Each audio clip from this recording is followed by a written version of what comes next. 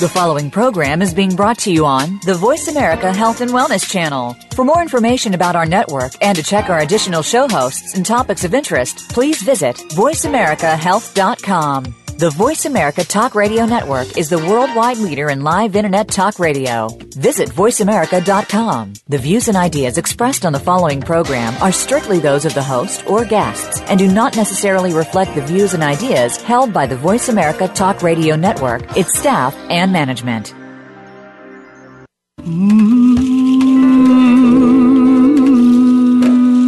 Loss helps us define our lives. By allowing our grief to matter, we discover our own strengths and embrace our authentic selves. Welcome to Good Grief with your host, Cheryl Jones. Get ready to be inspired to create a deeper life, to make your time on Earth much more meaningful. Now, here is Cheryl Jones. Hello, I'm Cheryl Jones, and I want to welcome you to Good Grief, where we talk each week about the transformations that can come from loss. If you haven't connected with me on social media or by sending me an email, go to my host page, Good Grief at Voice America, to find links to every way you can be in touch with me. Today, I'm welcoming Dr. Jordan Grumet. Jordan was born in Evanston, Illinois in 1973. His interest in becoming a doctor formed when his father, an oncologist, died in the early 80s. He graduated from the University of Michigan and moved to Chicago and received his medical degree from Northwestern University. After relocating to St. Louis for residency, he returned to Evanston and now practices internal medicine in Northbrook, Illinois. He's the acting medical director of 2 nursing facilities and is an associate medical director of hospice and palliative care. Jordan is married and has 2 children. Jordan's chapbook of poetry, Primary Care, was released by the Lives You Touch publications in winter 2012.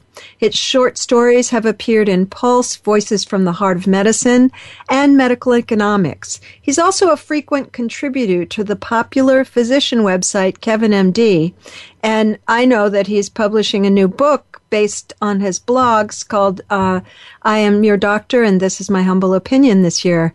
Jordan updates his blog regularly at www.jordan-inmyhumbleopinion.blogspot.com and can be followed on Twitter at Jordan Grumet. Welcome to the show, Jordan. Thanks. It's good to be here. I'm really happy to be here. I really appreciated being able to get some exposure to all of this illness, dying, and death from a physician's point of view, because I know it from the patient point of view primarily, and the family point of view. But most of the physicians that I have encountered, not all, but most, don't talk from that personal point of view. So thank you so very much for doing that. Yeah, no problem. I realized fairly early that people didn't really know how things felt from the other side of the stethoscope. So I felt like it was time we started that conversation of how things felt from the other side. Yeah, there tends to be maybe a little less now than when I was encountering the medical system most intensely when my wife was ill. There tends to be kind of a veil, and at least her doctors were not. I remember the times they were very personal because they were infrequent. For instance, her oncologist, at the very end of our time together, quit seeing patients and started doing research only. And he said, we asked him why, and he said, I can't take it anymore. And it still stays on my mind because it was infrequent that we would hear that kind of personal comment. Yeah, I think one of the most difficult things for physicians to learn over the years is when to depersonalize and when to step back and create walls, and then when to break those walls down. And I think it's actually one of the biggest hazards we face is that we build these very, very strong walls, and then we have trouble breaking them down. And that leaves us fairly empty inside. So I think it's something that physicians struggle with quite a bit. And I think our patients feel it. Maybe we don't always put words to it, but they know that struggle is there. Mm-hmm. And tell me a little bit, as a mental health professional, I can imagine the very compelling need to let the barriers down, to actually be able to feel what's happening and all of that. But tell me some of the reasons that you find that those barriers need to be put up. Well, I think as physicians, and I think also nurses and social workers and pretty much everyone in healthcare, we see some incredibly difficult things. We see people when they're suffering at the most, and sometimes we have to make split-second decisions that affect lives. And so I think there are times when you have to let go of the personal and make very rational, difficult decisions. And I think at those times specifically, sometimes you have to be able to not look at this as a person, but as a set of symptoms or numbers, or even the whole picture, but without looking at someone so personally. And I think that's a great gift in times of need. What I always say is, most people don't care when they're in for emergency surgery whether their surgeon holds their hand or whether they have a good bedside manner. They care, can they get in there and do what needs to be done? And there are times when that's exactly what we need to do. And I think you need to depersonalize sometimes to do that a little bit. You're reminding me, and I actually thought of this when I was reading your book too. I heard Dan Siegel speak years ago. I don't know if you know who he is, but he's done a lot of work on mindfulness and medicine, basically. And he was talking about being in medical school and being on a pediatrics rotation and having to make the kinds of decisions you're talking about, and did fine with it, got through it, all that. And then when his first child was born, he started just having a terrible time every time his child cried. And he realized that he had some traumatic reactions left over, kind of. He finally made the connection to that time in medical school. And that always stood out to me, that idea that you could kind of get traumatized by having to put aside your own feelings to care for people effectively. Yeah, I think, believe it or not, having children can really bring out some of those feelings. I know for me it did. I wrote a piece called The Day Medicine Broke Me, or basically I wrote the piece called The Day Medicine Broke My Chief, and I talk about my chief resident during my gynecology obstetrics rotation and something that we both encountered that really, in a sense, brought us down to our knees. It was just a very horrible, difficult thing we encountered. And I remember that causing a certain amount of coldness in my own heart, which in some ways didn't really open back up until I had my own children and started to learn how to feel again. So I think that's a common feeling in physicians. And I think, the birth of a child or something as personal as that can sometimes bring out a lot of that stuff that we've been holding inside. And again, when we talk about building very strong, fortified walls, that's the type of event that sometimes breaks those walls. Which is, of course, from my viewpoint, very common about parenting in general.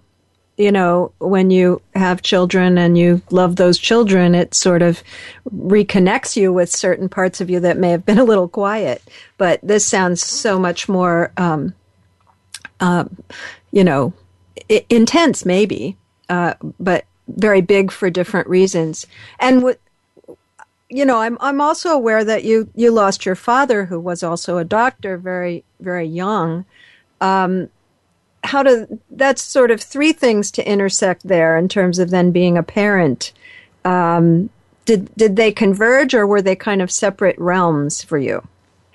I think, that's a big question. So the act of becoming a doctor, I think, for me, was very tied into my father dying. So I like to say we tell ourselves the stories about our lives that make it bearable, or better yet, magical, mystical. So I tell myself the story about my life that my father died right when I was at the age when I was very impressionable and wanted to be just like him.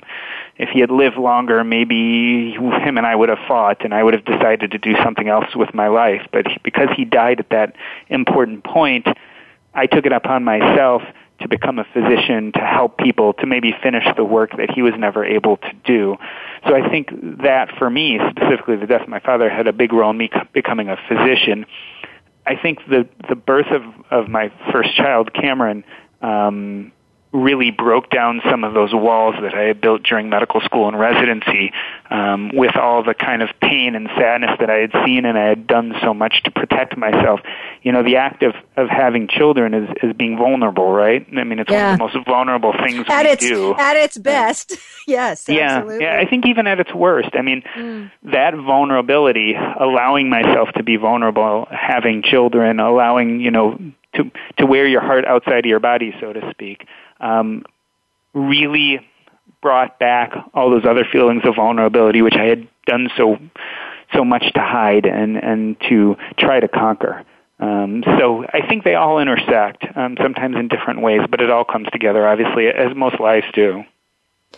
And also, as most griefs do, it's very, very hard to pull those things apart. So we're musing about something that can't be entirely answered. I'm aware of too that we are many things, and they all come together in quite surprising ways sometimes.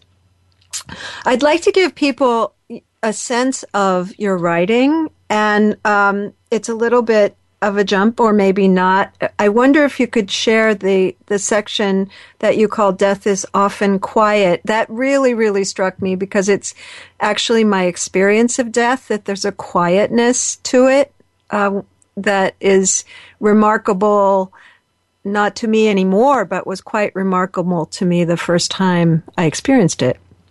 Yeah, this piece obviously is very near to my heart. I originally, when I started writing it, I was thinking about explaining to people what I go through when I talk to people and help try to lead them through this very difficult thing, the death of a loved one.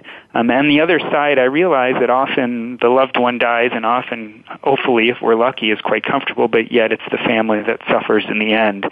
And I saw a very big parallel in my own life, how my father had died when I was young, and maybe some of what I do now is a product of some of that suffering. So I think it really did pull things full circle. So I'll read the piece. It's called "Death is Often Quiet." This is one of the most difficult things for lay people to understand. Usually there is a moment to collect my thoughts as the phone rings. I speak slowly and deliberately. Something has changed. They are carefully chosen words to cushion the unavoidable plunge into darkness. I know. I know. It happens dozens of times a year. Death follows me home after a hard day of work. It buzzes against my skin and awakens me from a deep sleep. It yanks me out of exam rooms and interrupts family dinners. Such irony for a boy excused from class in second grade to be accompanied home by a family friend. My mother pulled me in close and whispered that my father was gone, even as relatives sat in the living room glumly. But now I have become my mother and guide families through this awful blackness. I wonder how it affects me. While others struggle with shadows, I see quite clearly. My eyes have adapted so expertly that often I feign empathy as friends relate the tragedies of the day. I didn't know my career would lead here. I didn't know that I would be good at it. I pray, my dear reader, never to meet you in this lonely place roaming beside me, but if I do, I might offer a bit of wisdom. Death is often quiet. Pain should be the exception, not the rule, and suffering, it turns out, is mostly left for those who remain. That I think is something. I don't know if it's possible to really believe that unless you've experienced it. But I very much resonate with what you're saying there. And even my mother died recently. My wife in 1995, but my mother just in the fall. And there's a sort of, for me anyway, grace period after the death, before the pain really impacts the pain you're talking about. That is very quiet internally for me, and at least. Yeah, I found that we all grieve very differently, and I think there's no right or wrong. But I think people, as a physician, I get to the point where I feel like the person who's dying, I can manage their symptoms, I can manage their physical pain, I can make sure they're comfortable. But what my big fear always is those loved ones, those family members, a lot of times I think helping them before, during, and after is one of the hardest things. And it's them who I worry about, actually, and their suffering. And I think that does also speak to our culture being a relatively hard culture to grieve in at times. Grief is not for me because I live in this subject, but generally a little bit unwelcomed, uninvited. The actual experience of grief and letting yourself have those feelings, it can put people in a lot of crisis. So I think that's a part of it too. Yeah, I think that, people don't want to talk about death. They don't want to think about it. And they certainly don't want to consider what the grieving process might be like. So I think it hits us all very, very much so because, it's completely out of most of our realms. Again, people who work in this field understand because they're dealing with it day in and day out, but your average person does everything they can to push it back to the farthest part of their mind until they're forced to deal with such things. And then it is quite a huge and profound load. If you've never thought of it or never really considered that part of living. But I'm also aware that, you're talking about numerous dozens maybe times a year that you and your colleagues are, especially in palliative care and end-of-life care, encountering death. And I wonder whether you think the profession is getting any wiser about kind of grief fatigue and just what it's like to encounter so many deaths and so many families. Yeah, I don't know. I think in some ways yes, in other ways no. If you look at the internet, there's now an explosion on social media of doctors starting to tell their stories. So I think we're getting a little bit better at emoting and talking about those things that are going on, but that's still a small segment of the physician population. So by far and large, where, there's more of us talking about it, and there's certainly more of an acceptance about it, it's still not a common part of doctors' everyday lexicon. It's not something we're discussing in physician lounges. There's more support than there used to be, but I think we're a far away from it. And I think there are a lot of miserable doctors out there. I'm happy at moments, but also miserable because there's so much sadness going on, and they haven't done anything to really address some of it. I have a good friend from medical school who actually read my book, and his first comment was, when I first started reading it, I kind of started having a nervous breakdown because it brought back so many things that I hadn't thought about in such a long time, but that were very real and very painful to me that I had never dealt with. So I think there's a lot of that going on. There's a lot of submerging our pain to kind of move on with our daily life. But that pain usually needs some type of outlet, as most pain does. So it tends to come back when we're not expecting it. And I wonder if that doesn't lead, the idea of kind of keeping it at bay wouldn't lead to some pressure from colleagues not to talk about it. Maybe not so much, and I find that people who work in palliative care and hospice and those fields are a little more comfortable. But I wonder, is there some tension about the doctors who are speaking more freely? I don't know if there's tension per se, but, physicians especially, we're really good at living in silos, right? So you get out and you practice as an attending physician, depending on what format your practice is in, and a lot of times you're kind of like out on your own. You're on your own continent, dealing with your patients, calling in for help as you need it. But day to day, there's no one sitting beside you answering those phone calls in the middle of the night. There's no one in the exam room beside you helping make those tough decisions. There's always people you can call. But I think, at our base, most of us are loners. And so we talk about living in silos, and I think physicians have lived in silos for a long time. So we're not natural at sharing these type of things. Again, there are places, there are schools, there are academic centers where people do have these meetings, and they talk about their feelings, and they read poetry, and there's more of that than there used to be. But I think for your average everyday physician, it's not a matter of, I'm going to stay away from you because you're talking about these kind of things. I think it's just not a comfortable subject, so people stay away from it. Yeah. It's time for our first break, and we'll pick up the same. We'll pick up on that when we come back. Listeners, just take the few moments to go to my host page and connect with me. Website, social media, all the rest. And you can find Jordan Grumet, MD, at www.jordan-inmyhumbleopinion.blogspot.com. Back in a few minutes.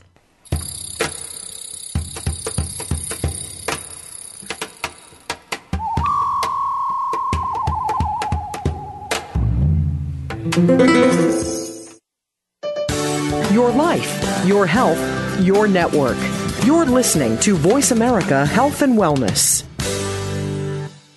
If you think you've seen online TV before, let us surprise you. VoiceAmerica.tv is online now. The leader in live internet talk radio has done it again. Multiple channels, a state-of-the-art viewing experience, live and on-demand programs streaming 24 hours a day. It's exactly what you want, when you want it. VoiceAmerica.tv. From health and wellness to business, sports, and everything in between. Discover our new world. Visit VoiceAmerica.tv now and experience the future of online television. VoiceAmerica.tv. Follow the Voice America Talk Radio Network on Twitter. We're at Voice America TRN. You'll get the latest fix on what's happening with our shows, this week's featured guests, and general happenings that you should know about at the Voice America Talk Radio Network. Now you don't have to miss anything when you're away from your home or office. Just go to twitter.com/Voice America TRN or follow along with us at Voice America TRN, the Voice America Talk Radio Network. We're on the cutting edge of social media. Can you keep up? Real Life Solutions. Voice America Health and Wellness.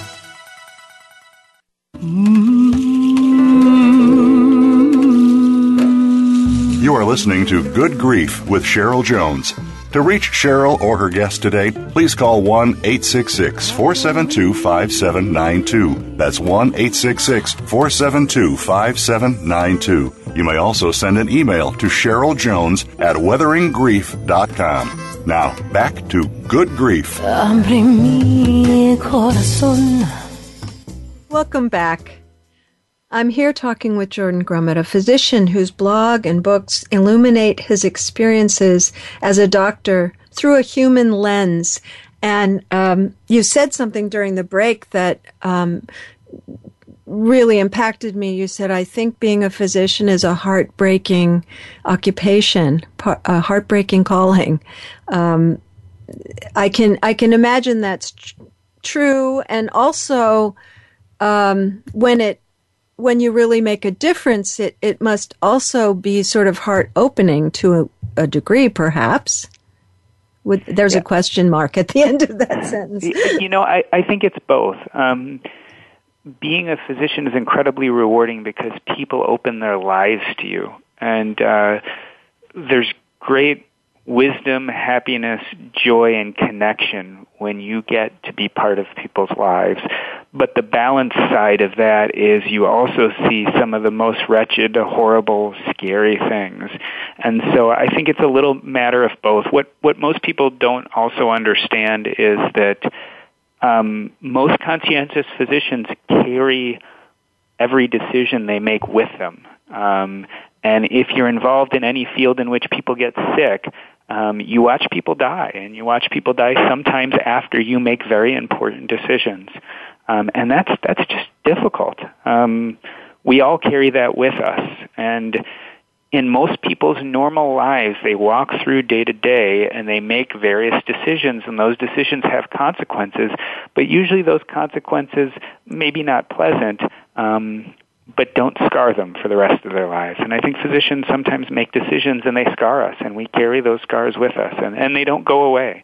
There's a prominent neurosurgeon out of the UK who just wrote a book about being a neurosurgeon, and a lot of it is about the decisions he made and the impact those have had on him. And I think we all carry that with us. And also, from the outset, it seems to me that the state of healthcare reinforces that, in the sense that there's sort of an idea that perfection's possible, that physicians shouldn't be human, and if they make a human error of some sort, or even don't make an error but someone thinks it was, you'll get sued and you'll get raked over the coals. And it feels to me like that would contribute to a sense that really mistakes are not allowable. Yeah, I definitely think it does, and it's certainly something that enters the physician mind. One of the biggest surprises to me as I went through medical school residency and then started practicing is the grand majority of what we do are shades of gray.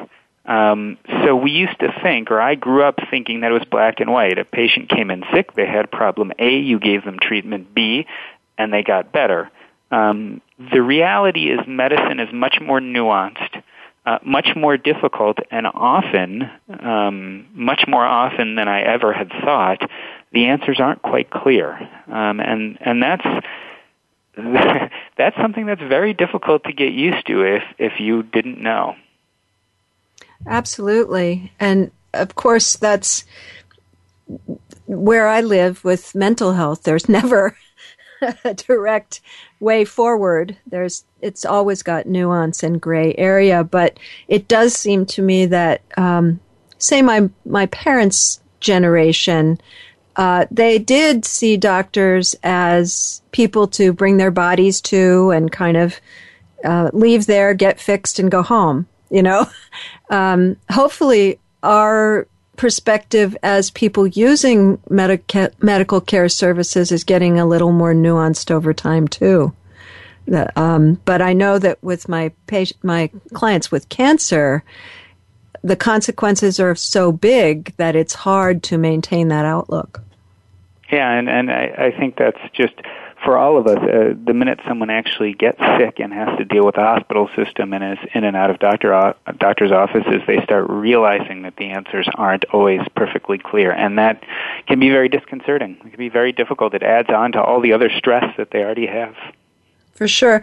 And then one thing that really stood out in your book as well is just how very difficult it is to deal with the system of medical care at the moment. My niece just graduated from medical school and also with a master's in public policy, and she was doing some research on Covered California, which is our brand of the change in healthcare that's going, Obamacare, for lack of another word.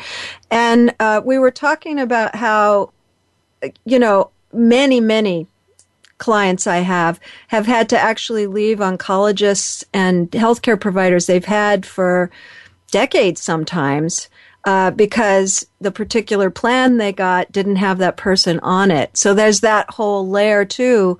I'm sure you can tell me a lot about the other side of that, where you can't get authorization or you're paid very badly, just that whole aspect of medical care at the moment too, which must add a layer of difficulty for medical providers. Yeah, I think that the law of unintended consequences is a law that we still don't quite understand. Whenever you mess with a big, large, unwieldy system, pressure in one direction is going to cause, changes in pressure in other directions. Sure. So we manipulate small areas of one part of the law, and we find the consequences in a way we completely didn't expect or understand. And I think we see that a lot with healthcare policy.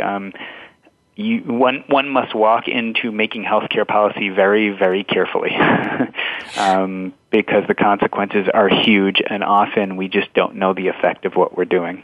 Absolutely. And I do want to say that the other consequence has been that a lot of people I work with are being very much helped by just, very significant reduction in costs and even ability to get insurance for some people who couldn't because they had pre-existing conditions. So it's not a one-way thing that's going on, but I imagine trying to maneuver with that, those changes must be stressful. Yeah, I think physicians are. No one likes change, right? So not in general, unless you've realized sometimes it's good change. But we're talking about the hard ones. Yeah, I don't think yet we know the significance of all these changes. I know from the physician side, physicians are getting tired. They're feeling overworked. They're feeling like a lot of the regulations and the paperwork is exploding. I know physicians are leaving at a rapid pace, more rapid than they have in the past. I know that they're moving towards non-clinical careers. I know that they're joining medical groups and seeing far less patients than they used to. But the newer generation of physicians coming out of medical school now have a whole different set of expectations. So they may adapt better to the brave new world of medicine than kind of the older docs who have been out there doing it for longer. You mean because they've come into the system at this point and it's just what they've been trained to, or? Correct. I think they never kind of knew the old system. And you know, physicians coming out nowadays are also very, very different than physicians coming out 10 or 20 years ago. So physicians coming out nowadays really do expect to have a good work-life balance. They expect to co-parent. They expect to be available on weekends. They expect to do less call. And they're willing to accept, I think, lesser pay for that. And they're willing more to work in teams. These are all things that kind of the older generation of physicians didn't do. Certainly that was not part of my training. You know, I was still part of the group that was more rugged individualists. You know, we take our own phone calls, even if it's 3 a.m, because we know the patient and it's our responsibility. That type of attitude is changing. That might be a good moment for you to read the section of your book called Motion, because I think that kind of speaks to the fatigue of being so available to a degree. Yeah, sure. All right, so the name of this piece is called Motion. The first thing I become cognizant of is motion, the beating of the heart, the contraction of the muscles as I place the phone back onto the base or into my pocket, the shallow breaths that willow past the lips. Only then do I contemplate notifying the family and giving my condolences. Death has followed me from childhood, not as a specter lurking in the darkened corners, but more like a willing companion in a yet undisclosed game of strategy. And as far as professions go, there is a false intimacy in doing what I do.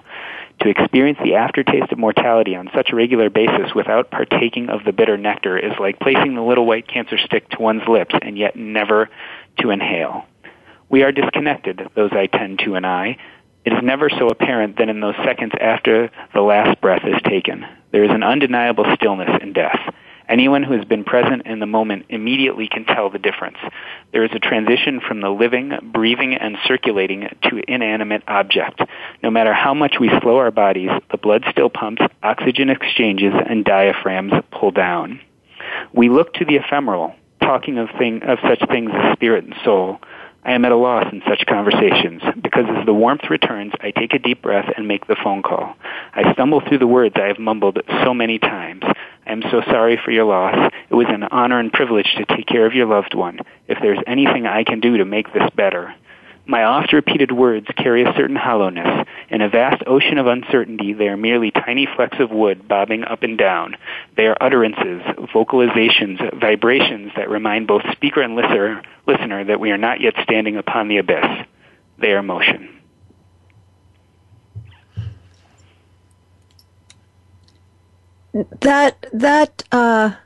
I take it you usually, unless the family is there, you usually call and inform the family when a person has died. Is that true?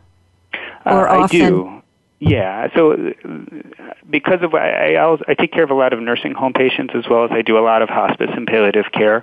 So I make a lot of phone calls telling people that their loved one is started the dying process, or unfortunately, sometimes they die and no one's around, and I make a lot of phone calls telling them that someone has died. So this is a very frequent conversation in my practice. In fact, I sometimes make a joke that, my kids have heard more conversations about death by their ages of 7 and 10 than anyone should for their whole life, because that's a huge part of what I do.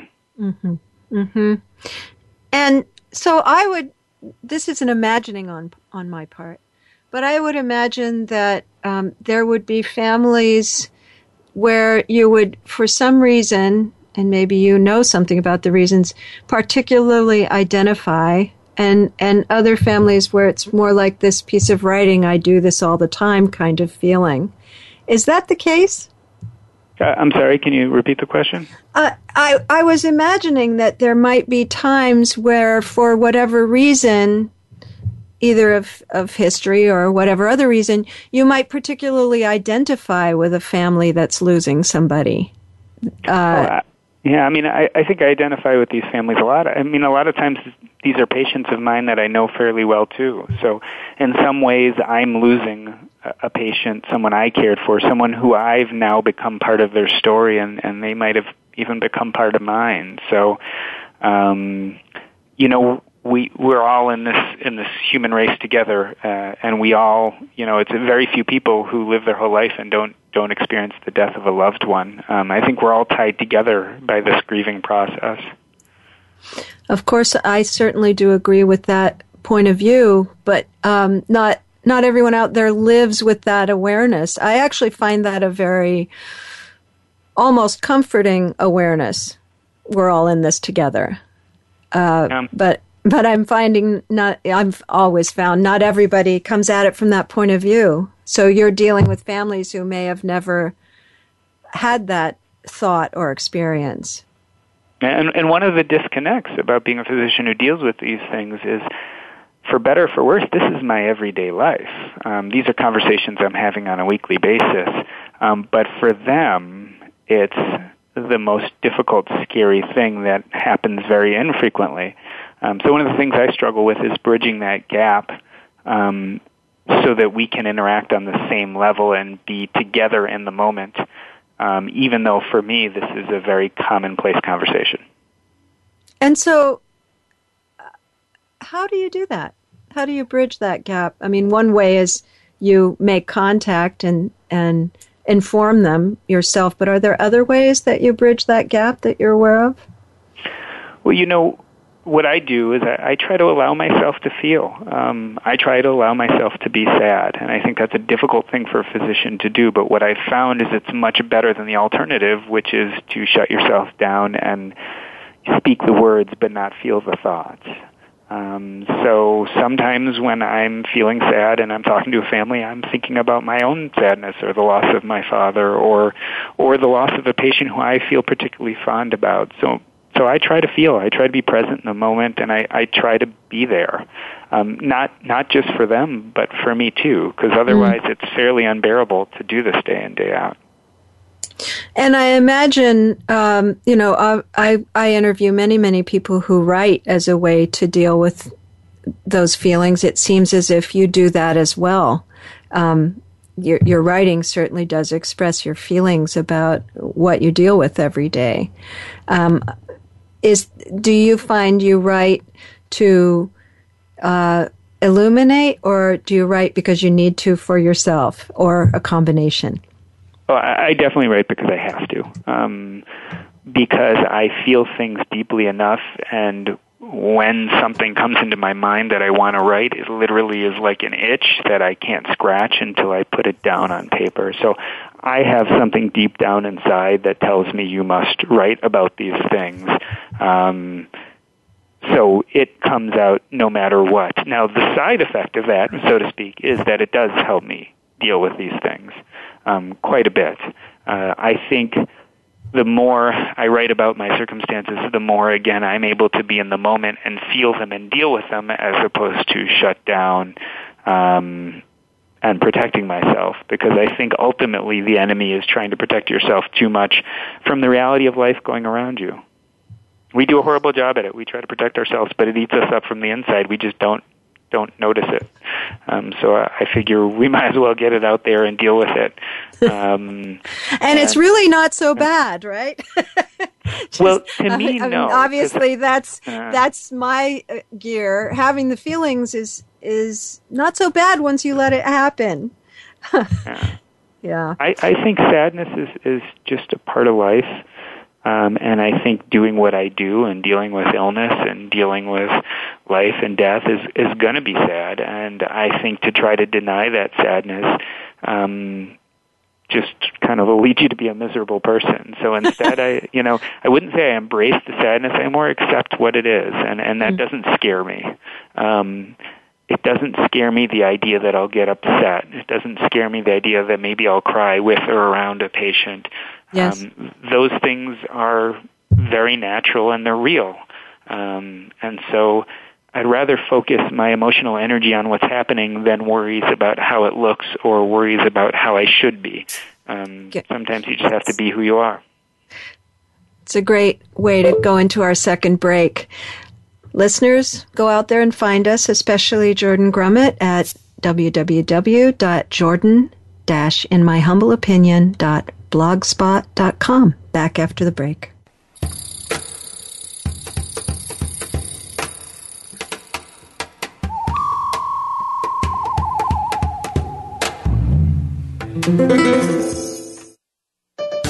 Your life, your health, your network.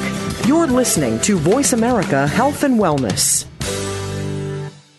We're making it easier to listen to the Voice America Talk Radio Network wherever you go. In addition to listening live, you can check out information about your favorite talk show hosts, discover new talk show personalities, add shows to your list of favorites, and listen to all our show archives on demand. All from your iPhone, BlackBerry, or Android. Download it from the Apple App Store, BlackBerry App World, or Android Market, and get ready to tune in. The Voice America mobile app, powered by Aircast.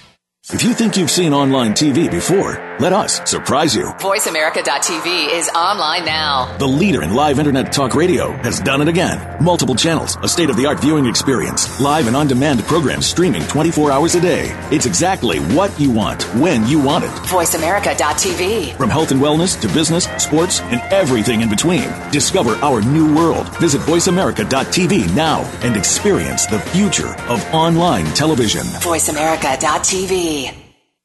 What causes us to be sick? We're not talking about the actual illness or the scientific cause of illnesses. We're talking about your body and health. Listen for the healing whisper of return to peace. Each week, host Dr. Marianne Chase shows you how to listen to your heart to identify poor health, stress, and disease. You'll learn how to heal energetically and spiritually as well as physically. It's time to depend less on the drugs and more on the heart.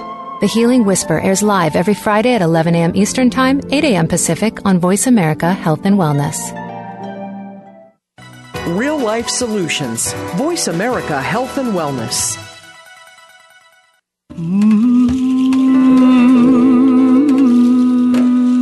You are listening to Good Grief with Cheryl Jones.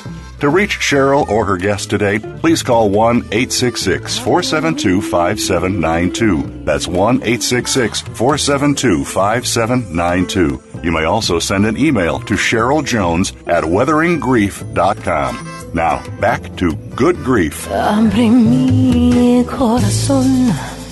Welcome back. I've been talking with Dr. Jordan Grumet, who writes about the human experience of being a physician in his blog posts, his poetry, and soon-to-be-released book, I Am Your Doctor, and This Is My Humble Opinion.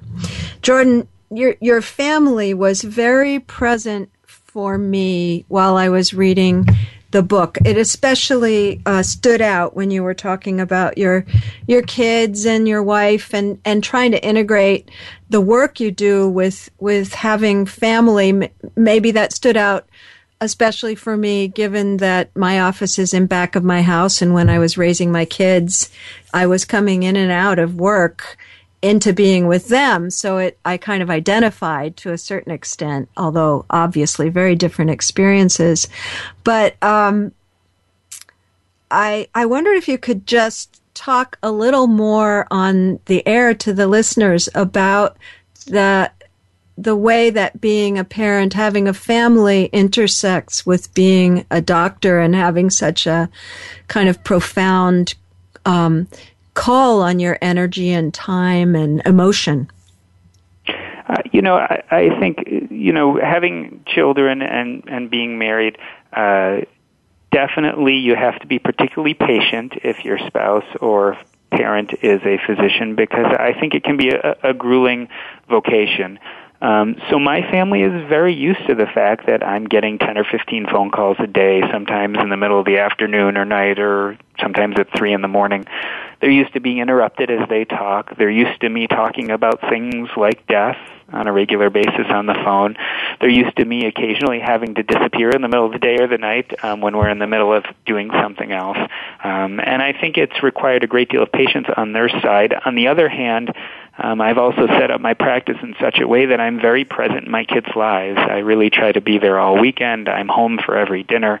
It's a rare dinner that we miss together. I try to go to all their violin concerts and tennis practices, and I try to be very present in their lives. Part of that trade-off is they know that I may be stepping out to take a phone call at any given time, regardless of what it is. For instance, tonight we have a violin concert, and it's very likely I will find a seat that is somewhere right by the exit so that I can make a fast departure when my phone rings, because undoubtedly it will. And then there's the impact of never being entirely off on you. I'm always recommending to myself and others having unavailable times, but that's very hard to do in the kind of work that you have. Yeah, I've also structured, so some of that is also my fault, is I've structured my practice that I actually am a solo practitioner. I don't have any partners. And so there has not been a day in the last 5 years that I haven't at least taken a few phone calls for work. That's, again, on purpose, because it was the kind of practice I wanted to start. And it can be fatiguing, there's no question about it, but it's almost such a part of my normal life now that it's something I'm fairly used to. I think it would be a good moment if you wouldn't mind sharing the D word, that section of the book. I was thinking a lot about the obvious disadvantage of being available like that and the kids hearing conversations about death. But I know for my own kids, there's also some advantage in the sense that they have come to terms with some things that their contemporaries have not, that actually makes them more lively in their lives. Kind of they get that it's precious. And the natural way in which this section talks about how you talk with your kids about issues of death really touched me. So would you share that? Sure. The name of this piece is called The D Word, and actually this is a very real series of conversations I had with my daughter who questions everything and who listens very closely. So after listening to me for a while and being that certain age, she had some questions. So the name of this piece is called The D Word. My daughter has begun to use the D word. When I die, people will walk on me. Even at the age of 4, she knows that the dead are buried in the ground. More questions follow rapidly. She thinks that if a grandparent doesn't show up to pick up her classmate from school one day, he must have died. The same as someone goes on vacation for a week. Her statements are crude and shockingly honest. Unfettered by the complexities of the adult mind, she is free to explore unencumbered. There is no guilt or embarrassment in her voice.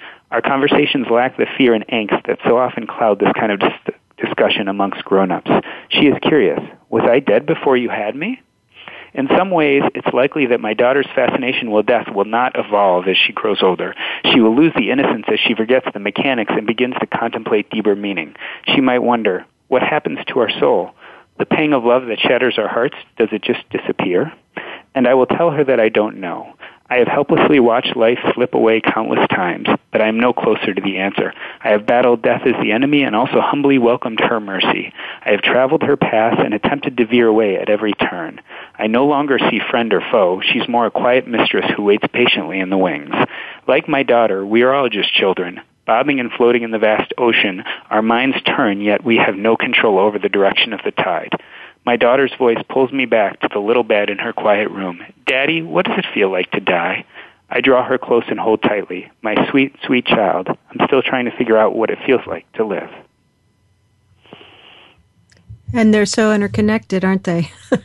For me, anyway, that consciousness of death and how that infuses life in a different way. I find my youngest child was about 2.5 when my wife died. She's 22 now, just graduated from college. And I actually found the conversations we had with her refreshing in a certain way. That's an odd word, but they were so straightforward. And I found she was quite able to understand what was happening. It wasn't true what I was being told, that children can't understand death and they don't really get what's happening. She seemed to get it kind of better than a lot of adults I was encountering.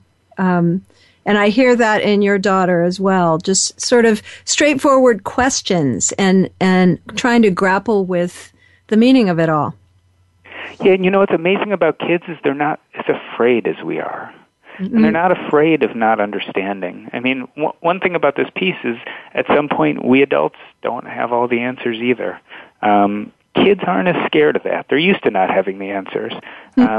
And so they don't have all that emotional baggage with them when they go to discuss these things. But as you get older and you find out that maybe these aren't things we talk about, or you find out that they're heartbreaking and scary, we develop all that baggage. And sometimes we're just not as adept at talking about the basics.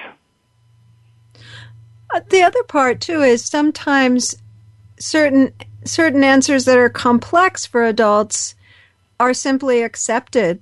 When we were trying to, when my wife was getting close to dying, and we knew that was coming, and that the little one, the older ones got it more, but the little one, we weren't sure if she'd understand, and we got out a stethoscope and we listened to all our hearts and explained the physical reality of death.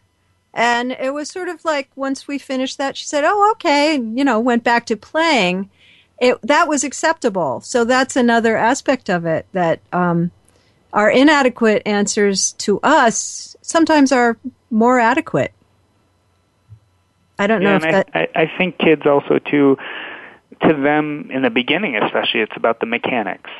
So they're very interested in mechanically what happens and what does it mean. I think the deeper emotional meanings come with time. And all of us have to find our own at some level, too, ultimately, those deeper meanings. Yeah, definitely. I think I'm circling back around as we get near the end to the idea that you, as a very, very young child, were yourself exposed to death very intimately. And I don't know if you still remember whether you were grappling with those questions or just kind of living day to day with the reality. But it also sounds as if that, many of my clients who lost parents young, it was very unacknowledged. Nobody was supposed to talk about it, but it sounds as if you had some opportunity to acknowledge that loss in your family. I did, and lucky, we are an emotional family, and we did talk about things, and I think I was lucky because I was the youngest. So I think my siblings, who were both older than me, didn't have as many open conversations because at their age, they were 2 and 4 years older than me. They had already had some of that guardedness that I didn't have. So my mom tells me that, and I don't remember this, but she said that I was kind of the first one to say, "Okay, so what happens if you die?" So I think I went through this process of trying to understand the basics. And I think, so I was around 7, and I took some time, I got the basics, and then I kind of put it aside until I was much older. And then I think when, I entered college is when I really started emotionally thinking about what that meant to me. But I think as a 7-year-old, I needed to understand the basics. Am I safe? How is my life going to now look? What's going to happen to me? Once I got those questions answered, it gave me peace. At that point, I think I dealt with things more as I got older, more the emotional side, and who am I, and what does this mean to me as a person? And how did it impact you going forward? I wonder that a lot because, of course, my kids are grown up. They're all grown up, and they are who they are, and I really would have no way of knowing what the factors are. I mean, one of my the oldest daughter is quite afraid of germs. from another death, not the death of my wife. But other than that, there's no direct link between who they are and those experiences. But I know it's in there. Yeah, and one of the things I reflect, and sometimes when I meet people who have lost spouses and have young children, one of the things I think is important is I say, look at me. I grew up with what some people would call one of the most horrible things that could happen to you as a child, and yet I have all these things to look forward to. I have all these things that make me happy. I have my own family and children and a job and writing, and I still can look at this as kind of a magical world and a magical life, and despite that, and maybe partially because of it. So maybe, I think we can never really see the impact of such dramatic things when children are little, but I also think that we have this amazing ability to heal and move on and to build. That's what we do. Such a beautiful place for us to end today. I want to thank you so much. I hope people will really go find your blog in particular, because it's just so wonderful to read. So thanks for being here. Oh, thank you for having me. It was a pleasure.